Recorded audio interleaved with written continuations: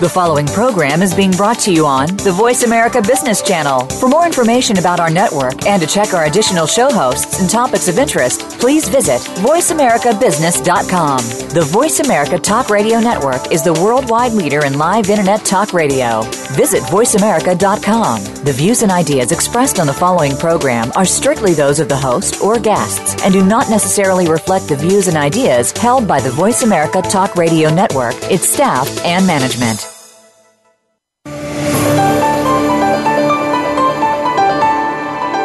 In today's business world, you need to have a unique edge in order to thrive. Your show host, Lisa Chickles, understands you have to live it to get it. And she is here to give what they couldn't teach you in business school. This is Chat with Chickles, featuring brand champion Lisa Chickles. In this program, you'll hear from the experts who are already making differences in their business while picking up strategies that can help you and your business survive and thrive. Now, here's your host, Lisa Chickles. Welcome. It's so nice to have you here today. I am broadcasting live from Toronto, Canada, and thank you for taking the time to join me on my show on innovation. This is part one of a two-part series, and I'm going to chat with you about what they couldn't teach you in business school because you have to live it to get it. This show is for people who want to succeed in business, whether they're an entrepreneur or an intrapreneur. Today's topic is innovation.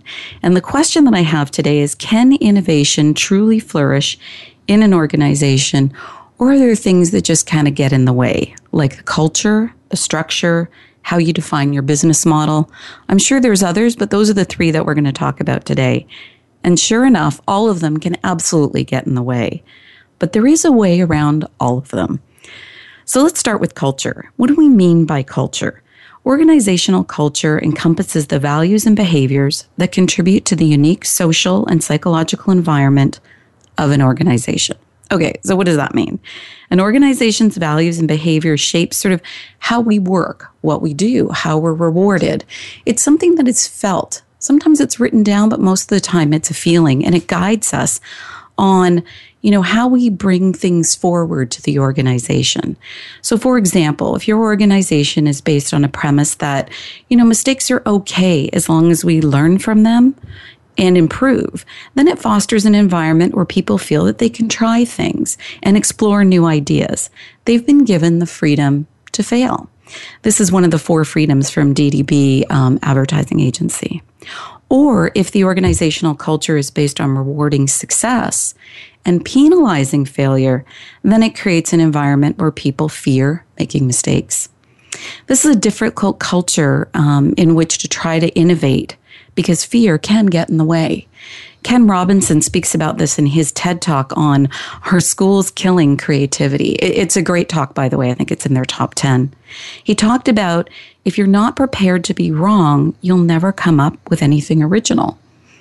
And unfortunately, companies have a tendency to stigmatize mistakes. Perhaps if they were reminded of things that started out as mistakes but became success stories, like Post-it notes. That old and familiar story. And for those that don't know, in 1968, a chemist for 3M was supposed to develop a strong adhesive for the aerospace industry.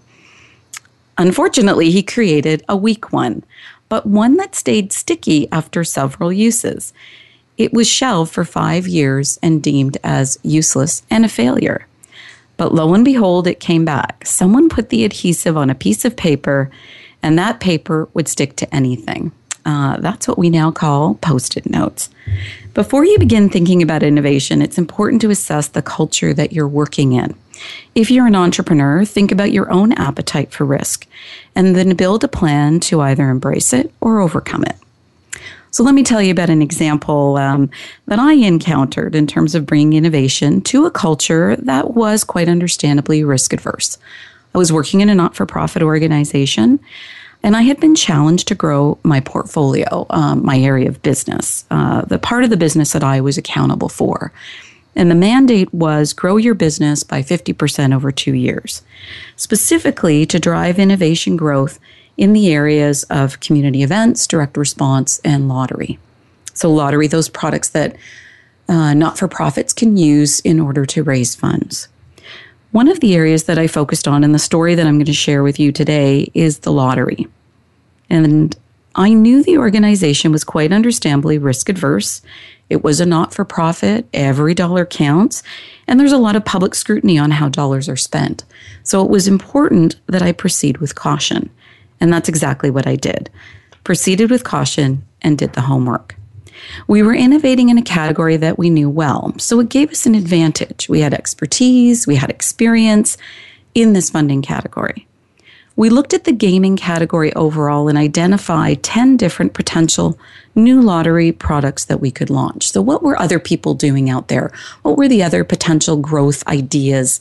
And then we did a pro and con exercise, a very typical, easy, on an Excel spreadsheet.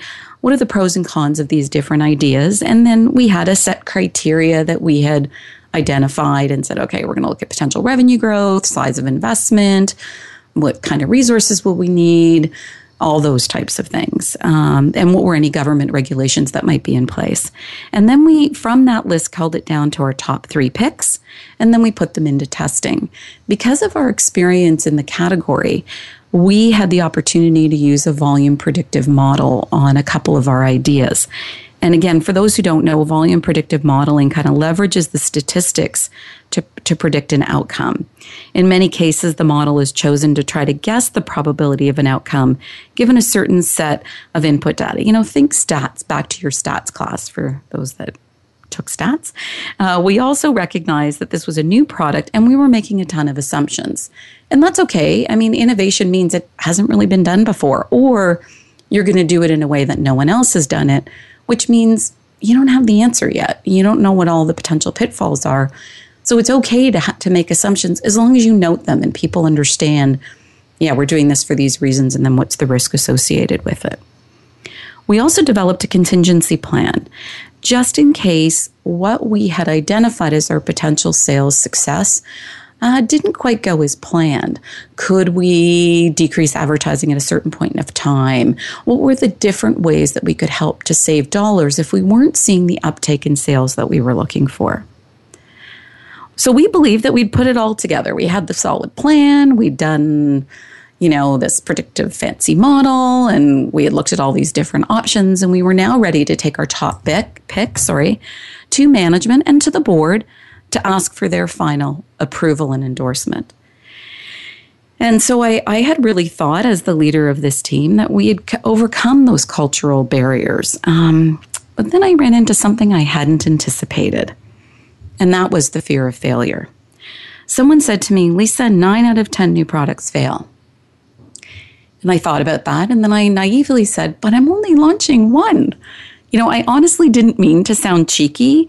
I really didn't understand the concern. We had done the work. We had looked at the 10, and we were picking the 1. Certainly, how big it would be, how small it would be, all those things we didn't know for sure, but we had done our homework. And then I remembered something a mentor of mine taught me, Ian. He was a master at creating calm in the midst of chaos. He had a way of framing things that helped you to get beyond your fears and to say yes. He would say things to me like, Lisa, we can try it this way, but if we don't like it, we could change it. So what did that do? That said to me, you know what? Don't worry about the final outcome, all the negative implications. If things aren't going well, we can change it. The key thing is to try and to start somewhere and to make a decision. And of course, when he said that, it always helped me to do that. It helped me to get past my fears and say, okay, right, so if it doesn't work, we can look at it differently. He also would say to me, we don't have to decide today. And that also took the pressure off. You would immediately relax. So you've done all this work, you think you're going in the right direction, and then the panic starts to set in. Uh-oh, what if I'm wrong? What if it's a mistake? What if it doesn't work? Shoot, what does this all mean? And basically, what he said to me when he said, we don't have to decide today, is it gave me a minute to take a breath and think about it. Oh gosh, I don't have to decide today. But then, of course, all I wanted to do was to decide. It was kind of an interesting, maybe it's some psychology training, but he had an interesting way of helping you to get over those fears. And when I was in that situation, when that person said to me, 9 out of 10 new products fail, And I recognized that it was fear that was getting in the way, worry, concern, whatever you want to call it. I tapped into that lesson from Ian. And I said, you know what? We don't have to do this today. Yeah, we're about to walk into a board meeting and there's a lot of pressure and all that good stuff. But we can still present our recommendation and say, you know what? We're not ready to decide today. We need a little bit more thinking time. We need your perspective. There were lots of ways of helping us sort of get over that initial anxiety or that initial fear. What I realized from that is you do need to give permission to people to say no. You need to give them a chance to take a pause and then also reflect, are these feelings or facts? Now, feelings are valid, but they're not facts. So let's talk about the facts for a minute. Because remember, I was given the mandate to grow the business, and there must have been a reason for that mandate. There must have been a reason why we were looking at innovation. And there was. I mean, the business needed growth. So then I had to talk to them about the risk of doing nothing. Remember, as I said, my mandate and my business challenge, there was a reason for it. So now by saying we don't have to decide today, it gave me the opportunity to highlight the consequences of not deciding or not innovating or saying no or doing nothing. This can provide another perspective. It can help people separate or try to separate the fear from the facts. And then, of course, you can reinforce, look, we know that this is an innovation, and inherently in innovation, we don't have the answer.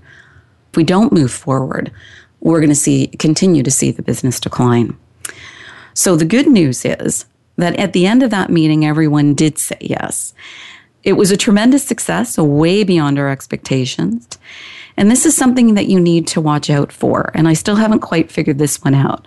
We spent so much time managing the risk that we didn't explore the potential for growth. We didn't think about what's the upside? What if it is successful? Are we prepared? Have we done everything we can to maximize our business success? That's something that I learned from my mistakes. So we are coming up on a break, and I just want to say you're here with, this is Chat with Chickles, what they couldn't teach you in business school because you have to live it to get it. When we come back from the break, I'm going to summarize some of the lessons that we learned or I learned in, bringing innovation to a culture. This show is for people who would rather stand up and get noticed than sit down and be hidden. It's about taking risk, calculated risk, and putting yourself and your ideas out there.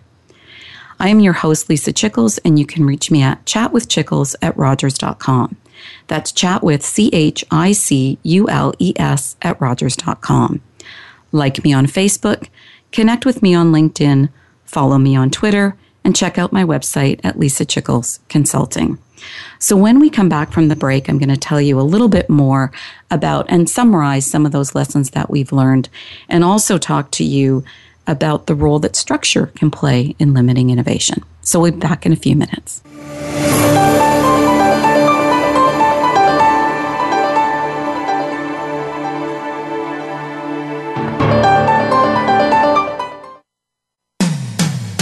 When it comes to business, you'll find the experts here. Voice America Business Network. Take your business to the next level. Deliver more growth to your bottom line and bring innovation to your organization. Visit LisaChicklesConsulting.com. Lisa Chickles Consulting will work with you to unearth your brand's potential to drive business results. Lisa works with the top brands in the corporate and not-for-profit sectors to develop strategic plans to ensure success. Bring a fresh and original perspective to your business. Visit LisaChicklesConsulting.com. That's LisaChicklesConsulting.com. Have you friended us on Facebook yet? Why not? Just go to facebook.com/Voice America or search for the keywords Voice America. Once you are part of our Facebook network, you'll receive daily messages about what's happening with our shows, this week's featured guests, and new happenings of the Voice America Talk Radio Network. And you can add your voice to the always active discussions on our wall. Just go to facebook.com/Voice America or search for Voice America. When it comes to business, you'll find the experts here. Voice America Business Network.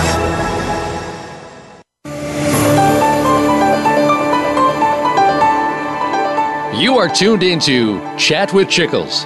To reach Lisa and her guest today, please call into 1-866-472-5790. That's 1-866-472-5790. You may also send Lisa an email to chatwithchickles@rogers.com. Now, back to this week's show. Well, we're back and chatting about innovation. And can it truly flourish in an organization, or do things like culture, structure, and how you define your business model get in the way? In our first segment, we were talking about culture. So I'd just like to summarize for everyone, what are some of the lessons that I've learned about, trying to overcome some of the potential barriers with culture, especially if you're trying to bring innovation in a risk-averse culture? I think the first thing is you really need to assess the organization's tolerance for risk. Take a look at the history of the organization. When did they last bring a new idea to the company? Was it successful? What is the current state of the business? Are they in a period of growth, or are they in a period of decline? Because this can help you to understand if they're nervous or if they've got a little bit of room for some experimentation. Do they reward effort or results? Are people encouraged to think differently and challenge the status quo? Or when you're in a meeting and you ask questions or present ideas, do people say things like, oh, we tried that and it didn't work, or that won't work for these reasons? This will tell you a lot about the type of organization you're working with and what their tolerance for risk is. You also have to think about your own tolerance for risk and your level of courage and determination to see it through. Innovation isn't easy. There's, as you can see from the example that I shared with you, there's a lot of work involved. There's a lot of analysis, and you have to think about your own resiliency. Are you more afraid of being fired for doing something or fired for doing nothing? What is your risk tolerance? And if you're an entrepreneur, how much runway do you have? In terms of dollars and time, can you afford to innovate, or can you afford not to? It's always those two different sides of the argument. Then if you determine that you want to move forward, do the hard work. And believe me, as I said, it is hard work. That lottery innovation took 9 months. Now, that's actually not a long time at all from the concept of identifying that we're going to do innovation to actually getting it in market. But another innovation that I did at the same organization took me 3 years. And there's lots of reasons why one takes longer than the other, but you need to be prepared. It can take a long time. So do the upfront business analysis, assess the white space of your market. Where's your competition and where's your customer? Develop the business case. Do those great financial projections, those P&Ls. Your CFO will love you. Lots of different options. So, well, if this happens, then this. And if you're in an organization or you have a board of directors or investors or advisors that you report to, make sure you understand their barriers to saying yes. What's their risk tolerance? Where are they in terms of their comfort level with saying yes to innovation? Talk to them, unearth their concerns. What are they worried about? Be a good listener, take notes, and then think about how you can overcome it. As we said earlier, feelings are valid, but they're not facts. So if they are concerned about financial risk, do a contingency plan. If you have an opportunity to test it in a market, do that. If they're worried about your advertising, then do some communications testing.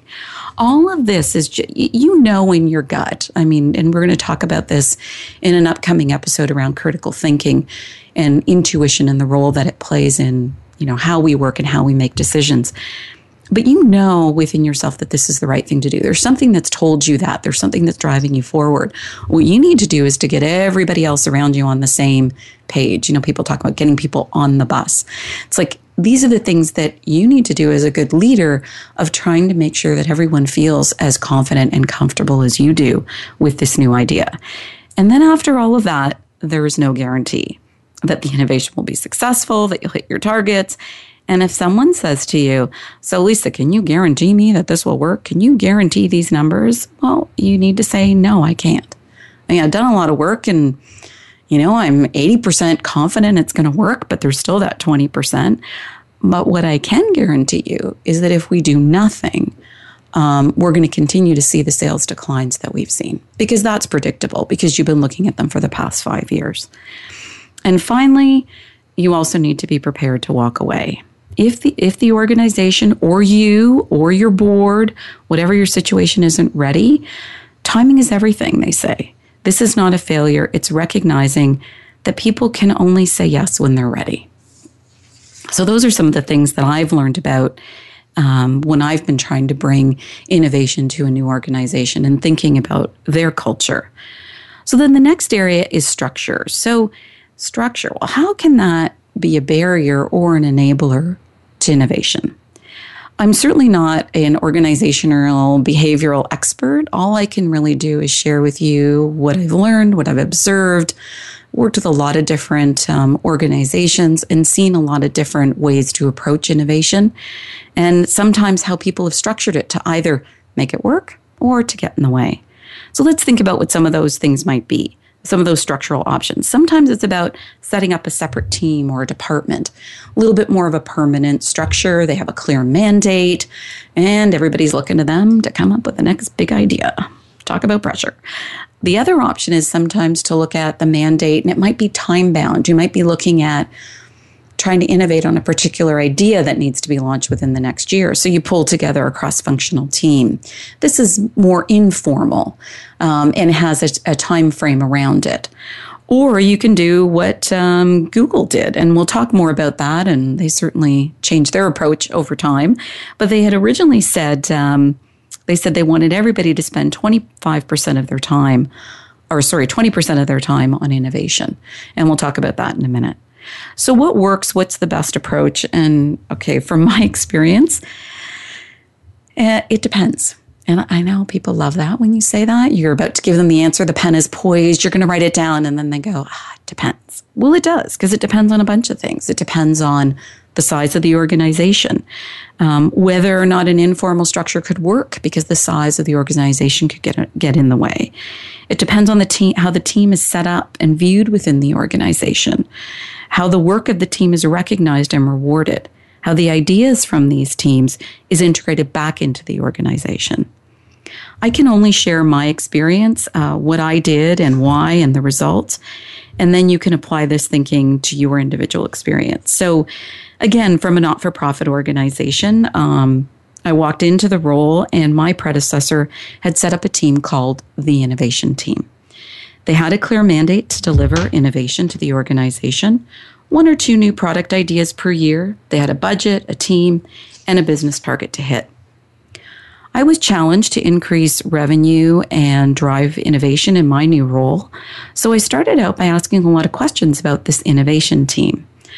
I'm a big believer in honoring the past. In last week's episode, I talked about this fantastic book, and we'll do more on this in the segment on leadership called The 21 Irrefutable Laws of Leadership.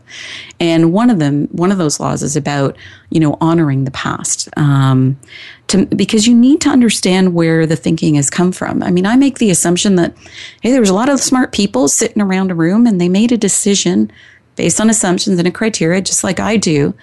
And they got everybody to say yes. So what was their thinking? Where were they going? And I needed to understand that before I made a decision to make any changes. So then, of course, I began my discovery process. I went on my fact-finding mission and started to ask a bunch of questions. So I asked people, what's the team's mandate? How long has the team been together? What ideas have they explored, and how did they select those ideas? What ideas did they say no to, and why? And then what ideas did they say yes to, and why? And what was their success rate? Based on the answers to these questions, I made a decision. And my decision was to dismantle the team and put the innovation back into the base business. And when I say base business, I mean back into the different areas of business that were already delivering business results to the organization.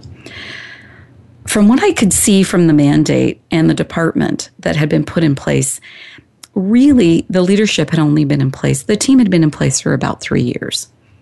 The team had not delivered any revenue growth to the organization and explored a lot of ideas. I asked the former leader of the team what she thought, and here's what she said to me. Lisa, we've explored a lot of ideas, but we really don't have the resources to take it any further. And the risk is high. Especially in a not-for-profit, it's unexplored territory, and there's a lot of upfront investment cost required. And we don't know if it's going to work. And at that time, the organization was already in every fundraising category possible. So she and the team weren't really sure what the white space is. Where was that opportunity for growth? And not sure if it was worth continuing. So for me, a very honest, real answer. So then I also said, okay, I'm going to start to ask my peers in the organization, other VPs, my CFO, my head of HR. What I was doing there was trying to understand people's appetite for change.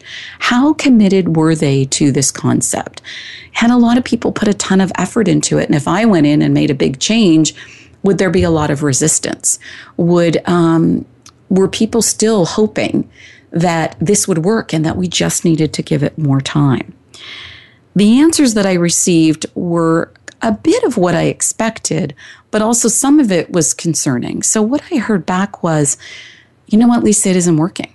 We're not seeing the growth. Our business is in decline. We're not hitting our targets. And there's a lot of pressure on this team, and they are not delivering.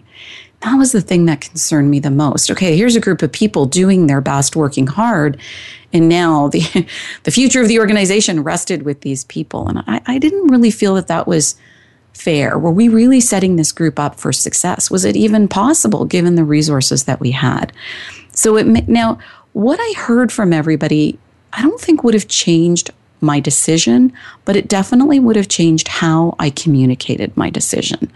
So now that I knew that the organization was feeling like we had tried this and maybe we need to try something different, and the team was feeling an incredible amount of pressure, perhaps it was time to think about doing it differently.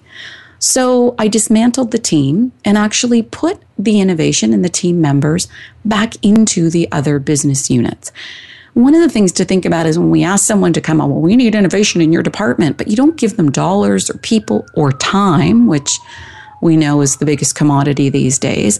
How are they supposed to keep their base business going or their current products moving and delivering business results?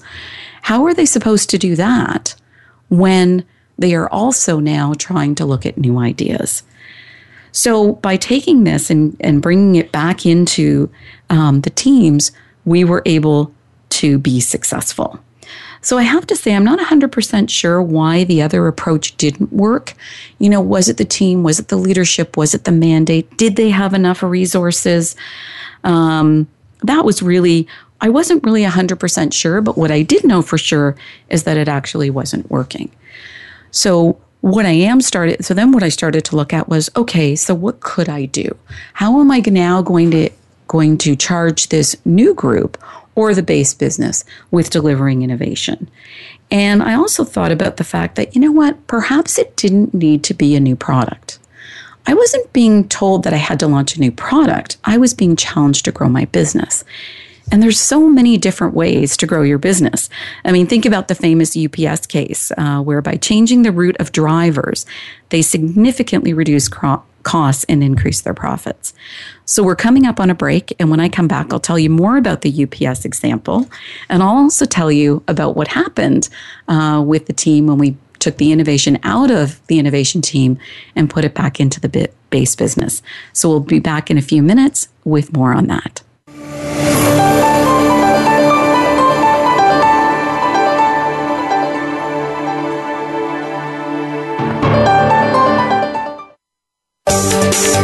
From the boardroom to you, Voice America Business Network. Take your business to the next level. Deliver more growth to your bottom line and bring innovation to your organization.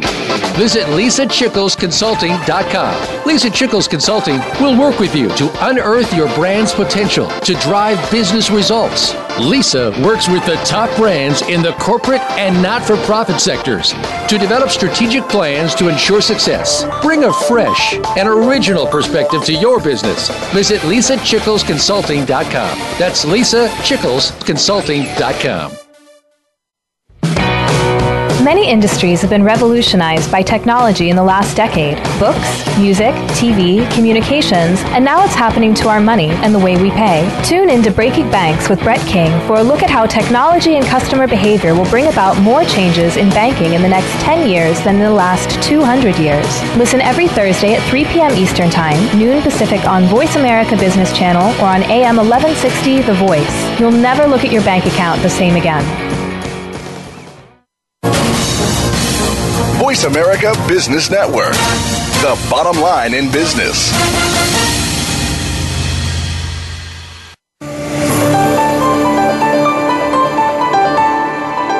You are tuned into Chat with Chickles. To reach Lisa and her guest today, please call into 1-866-472-5790. That's 1-866-472-5790. You may also send Lisa an email to chatwithchickles@rogers.com. Now, back to this week's show. Great, and we're back again, and we've been chatting about innovation and what can get in the way of bringing innovation to your organization, or if you're an entrepreneur, to your own business. Sometimes it's the culture, sometimes it's the structure, and sometimes it's how you define your business model.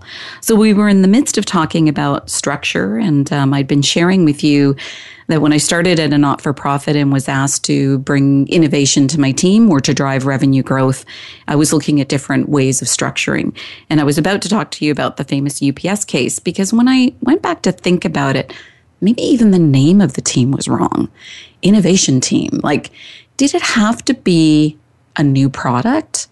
Or could it be a new way of doing something? I mean, there's lots of ways to bring growth to an organization, obviously. You can deliver dollars to the bottom line. That doesn't even actually require you to look at launching a new product, which also clearly has a lot of challenges around it and a lot of risk. So in the case of UPS, UPS was facing pressure to reduce costs and also had important environmental stewardship policies. So they analyzed routes and realized that left turns resulted in wasting gas and time waiting in traffic. So they re-engineered their routes so that drivers turned right 90% of the time. Okay, like brilliant. Who thought of this?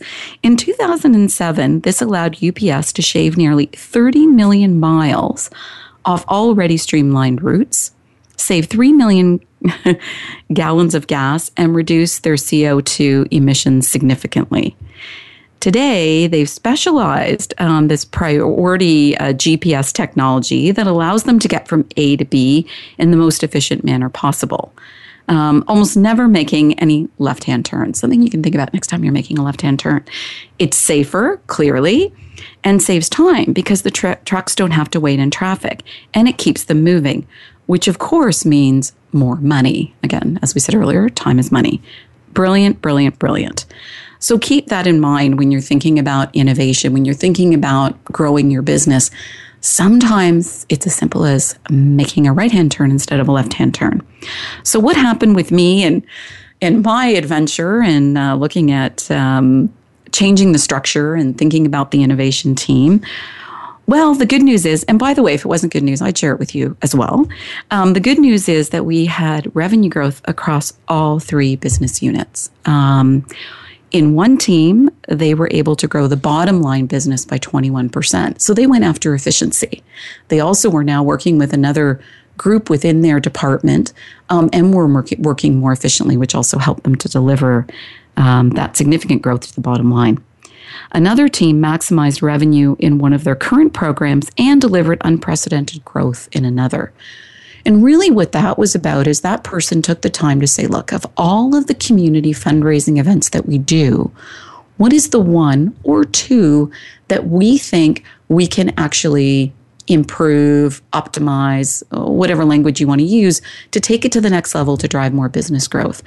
And I also think it was about focusing and making a choice versus trying to change the whole portfolio that helped that team to be successful because they had a lot of work to do. They were also still continuing to drive their current businesses.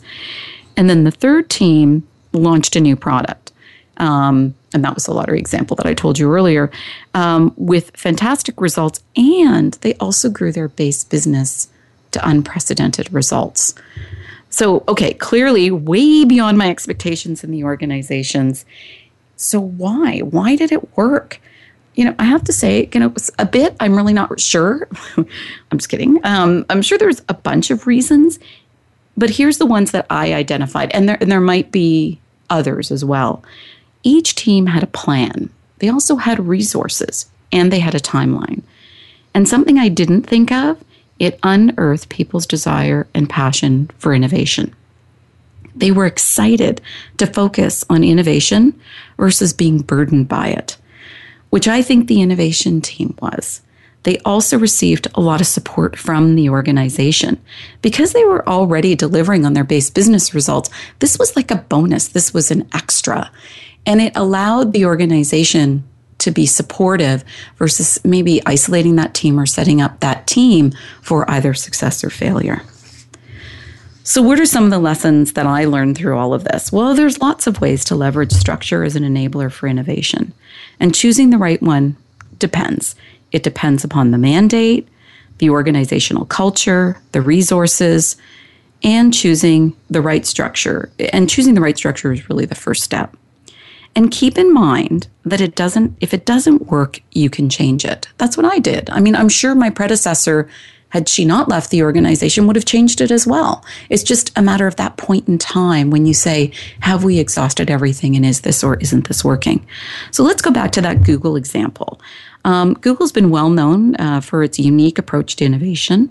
One of its best known innovation mechanism was its policy of 20% time. What this was is that they encouraged their engineers, in addition to their regular projects, to spend 20% of their time working on what they thought would be of most benefit to Google.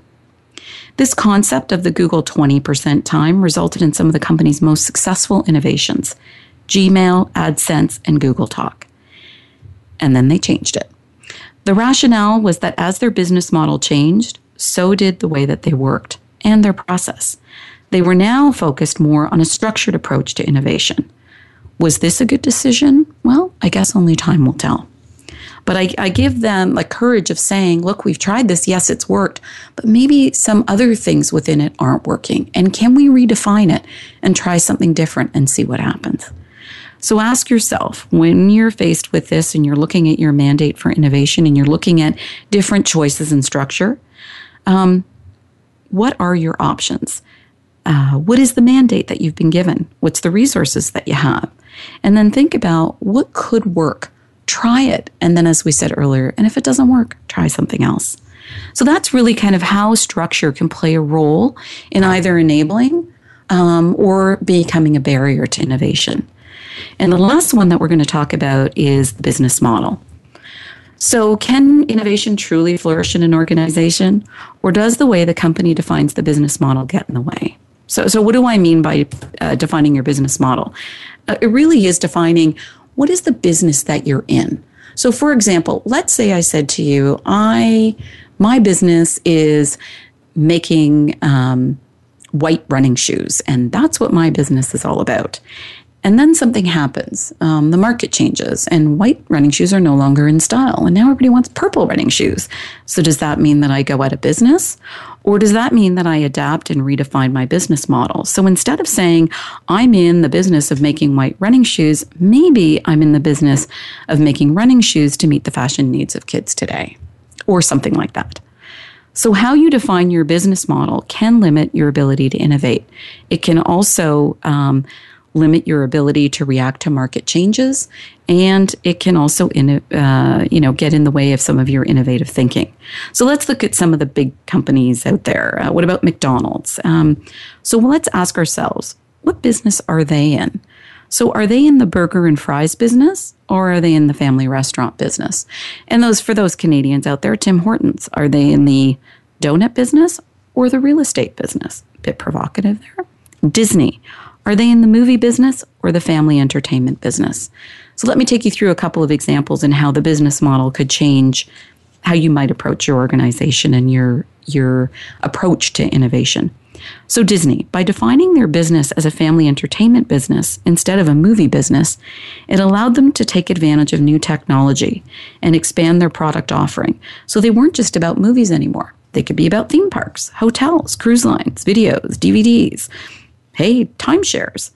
Well, you can see that by broadening the definition of the business model, you can open up the organization to new categories, new ideas, innovation, and of course, growth. And same with McDonald's.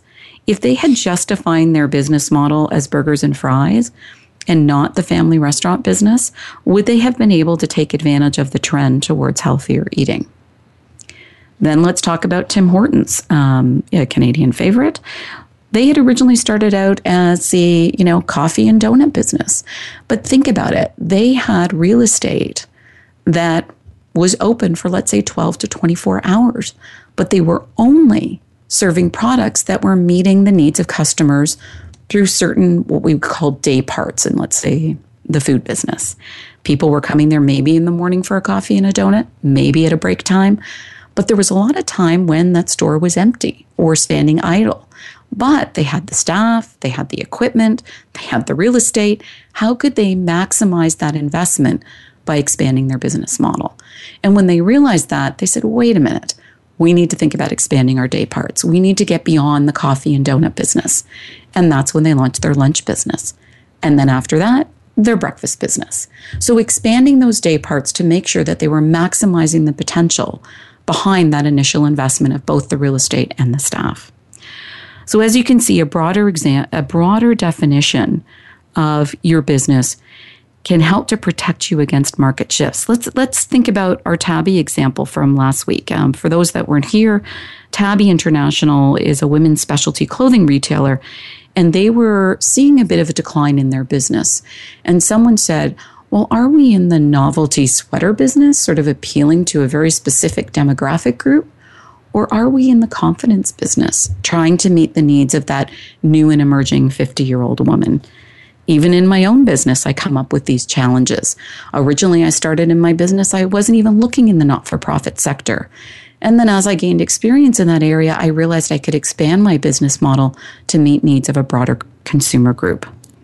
So how you define your business model is critical to helping you remain open and to protect yourself, against market trends.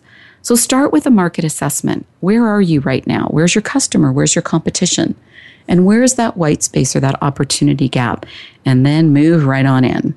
You may have a few options, so test them, explore them. There isn't one right answer, but look at the different ways that you could do it. And then when you do decide, remember, you can always change your mind. I mean, it isn't forever when you're making these decisions, as Ian had said to me. Let's try it for now, and if it doesn't work, we can change it. So that's what Disney, McDonald's, Tim Hortons, and Tabby did. The one constant for them was change. And staying open to change and creating that environment where innovation can flourish is really the key. I mean, think about the restaurant business, and when was there gluten-free items on menus? And now where you go, there's lots. And what did they see? Well, they saw that the needs of their customer was changing, so they needed to expand their product offering. So it looks like we're coming up on a break. You're here with Chat with Chickles, what they couldn't teach you in business school, because you have to live it to get it. And this is for people who would rather stand up and be noticed than sit back and be hidden. This is really about pushing forward your ideas, trying new innovation, taking that risk, although making sure you're doing it in a calculated way, to make sure that you can bring innovation both to your organization or, if you're an entrepreneur, to your business. So we'll be back in a few minutes.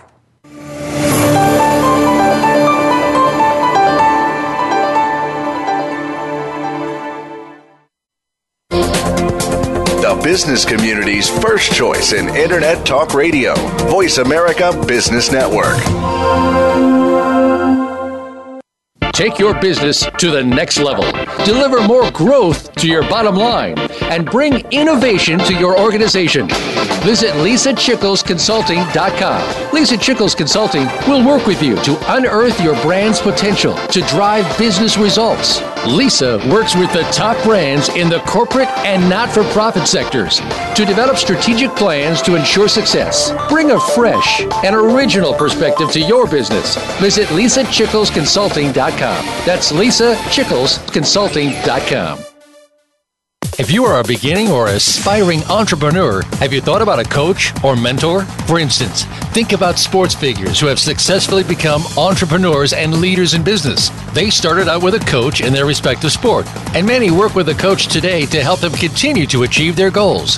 Listen for ESCN with host Michael Dawson and co-host Angelia Hobson and Diane Daniels. Tune in Saturday mornings at 10 a.m. Eastern, 9 a.m. Central, and 7 a.m. Pacific on Voice America Business and rebroadcasts on Voice America Sports. When it comes to business, you'll find the experts here. Voice America Business Network.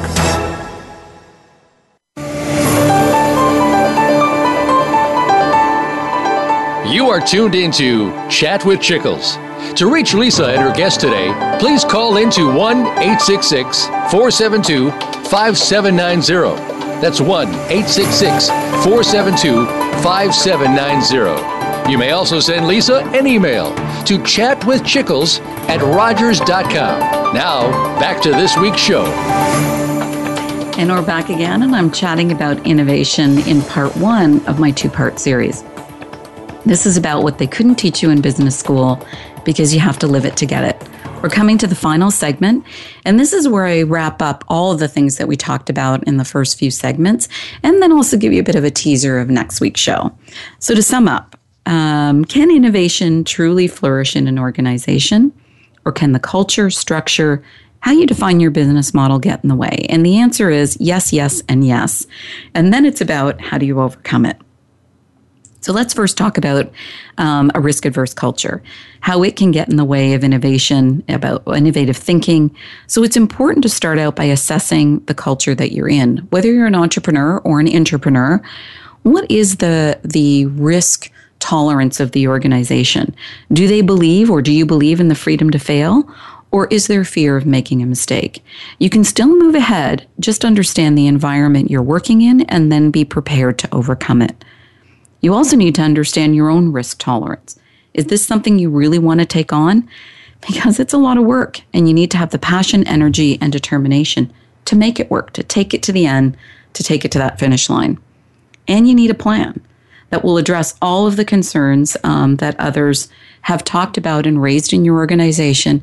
And you also need to be prepared to walk away. If people aren't ready, sometimes the answer is, we're not going to do it, but we're not going to do it right now. And you can be like Post-it, and then 5 years later it comes back and it's a huge success. Structure can either be an enabler or a barrier to innovation. And there are many ways forward on how you might structure your organization in terms of delivering innovation. It could be a permanent structure like a team where you call it the innovation team, or you might have a shared mandate across a select group of people. When I was working in an advertising agency, one of my clients had come to me and said, I had asked her, because someone said to me, if you're meeting with clients, you should say, what's the thing that's keeping you up at night? So there I was all like ready for that big question. And she told me, and then I'm like, yikes, what do I do? And basically what she said to me, it had nothing to do with advertising. Her biggest concern was her relationship with one of her clients. So she was in a supplier relationship, and they just happened to be a client of the agency that I worked with. And she said to me, anything you can do, Lisa, to help us broker this relationship, I'd really appreciate it. Now, what you need to know is there were no dollars involved here. I wasn't being given a new mandate. I wasn't being given, here's $100,000 to explore this. It was, can you help me out? And my reaction was, and something that I'd learned in my career in advertising is, if you focus on what's best for the business, the money will follow. Because if you're doing the right thing, eventually the money will be there.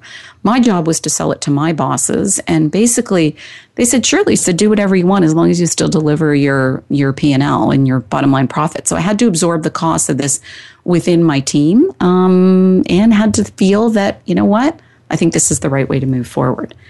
The good news is it did work. And the better news, it did lead to more business. So there's lots of ways around it. And remember, if it isn't working, you can always change it.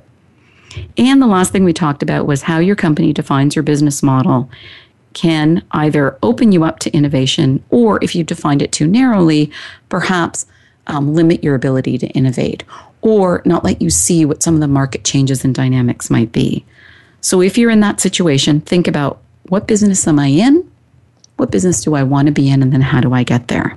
So that was really part 1 of innovation, and how to get around some potential barriers to innovation and really getting people to say yes to your ideas.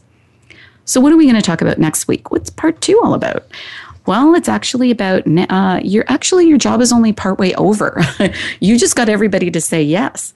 Now you actually have to deliver the innovation. And I also learned a lot about that as well. There's different barriers that come into play. There's different tools that you need.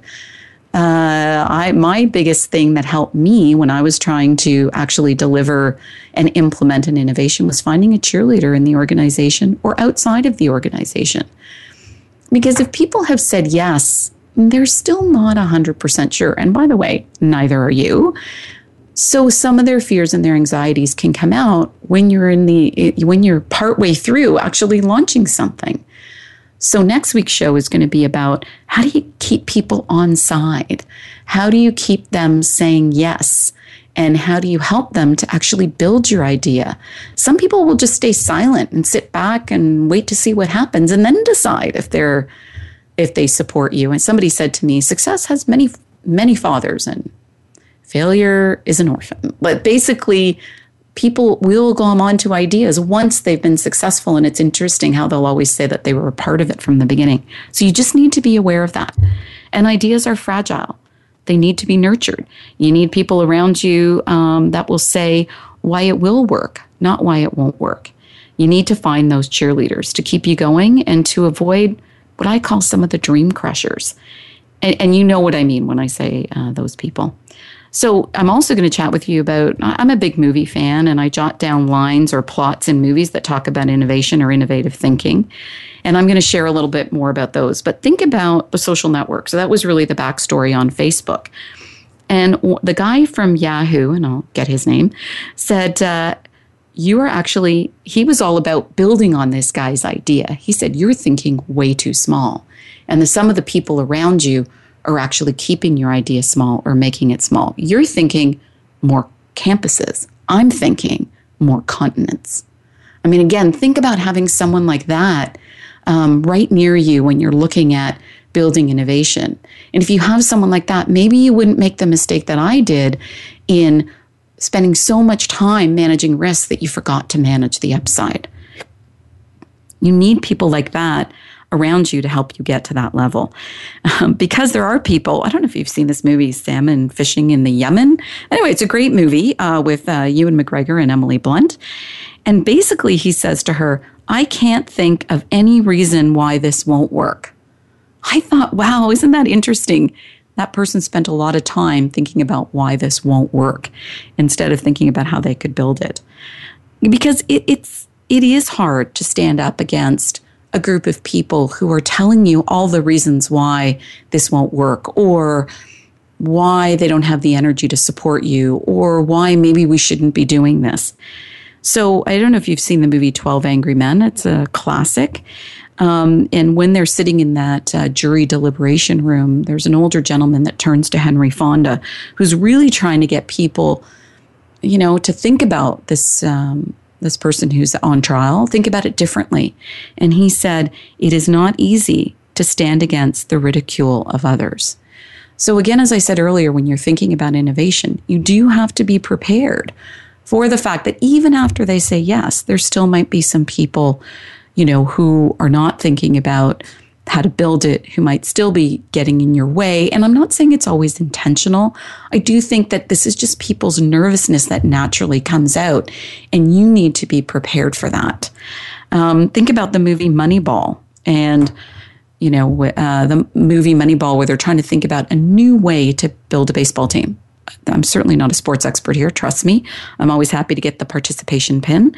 But in that movie, it was difficult when everyone is against you. You need people who believe in you, like the stats guy, right? So he had a new idea. The industry said, there is no way this is going to work. I don't know what this guy's thinking. And he needed someone on his team to remind him all the way along that he was doing the right thing and that he needed that extra time and that extra time to think about, all right, how can I pull this together? And then there's the whole, I don't know if you saw the movie Lincoln. And I loved this line because at some point, and it really depends on the role that you're in the organization, if you're a leadership role or, it depends on the amount of power that you have.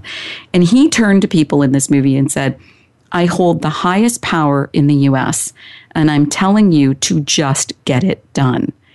And sometimes you just have to tell people to get it done. Stop with the kind of what ifs, or, not getting on side. And sometimes you just need to say to people, you know what, just do your job, get it done. I've been empowered with this mandate, and I really need you to just do your job. The other one is there was a movie called The Stroke of Genius. This was about the gentleman that invented the intermittent windshield wiper. And basically, he worked very hard to make sure that he had credit for his idea. And someone said, "Why are you trying so hard?" And he said, "Because this might be the best thing that I ever do." So you need to keep that in mind. So thank you so much for joining me today and for listening. I hope you found today's topic helpful and something that you can use in your everyday practice. Don't forget, you have to live it to get it. And that's what they couldn't teach you in business school. You can reach me at chatwithchickles@rogers.com, like me on Facebook, connect with me on LinkedIn, follow me on Twitter, and check out my website at lisachicklesconsulting.com. I'm your host, Lisa Chickles. You are a part of Chat with Chickles and what they couldn't teach you in business school. And we talked about innovation today, and next week we're going to talk more about it. So not only getting your people to say yes, but also getting them to continue to say yes. Thank you so much.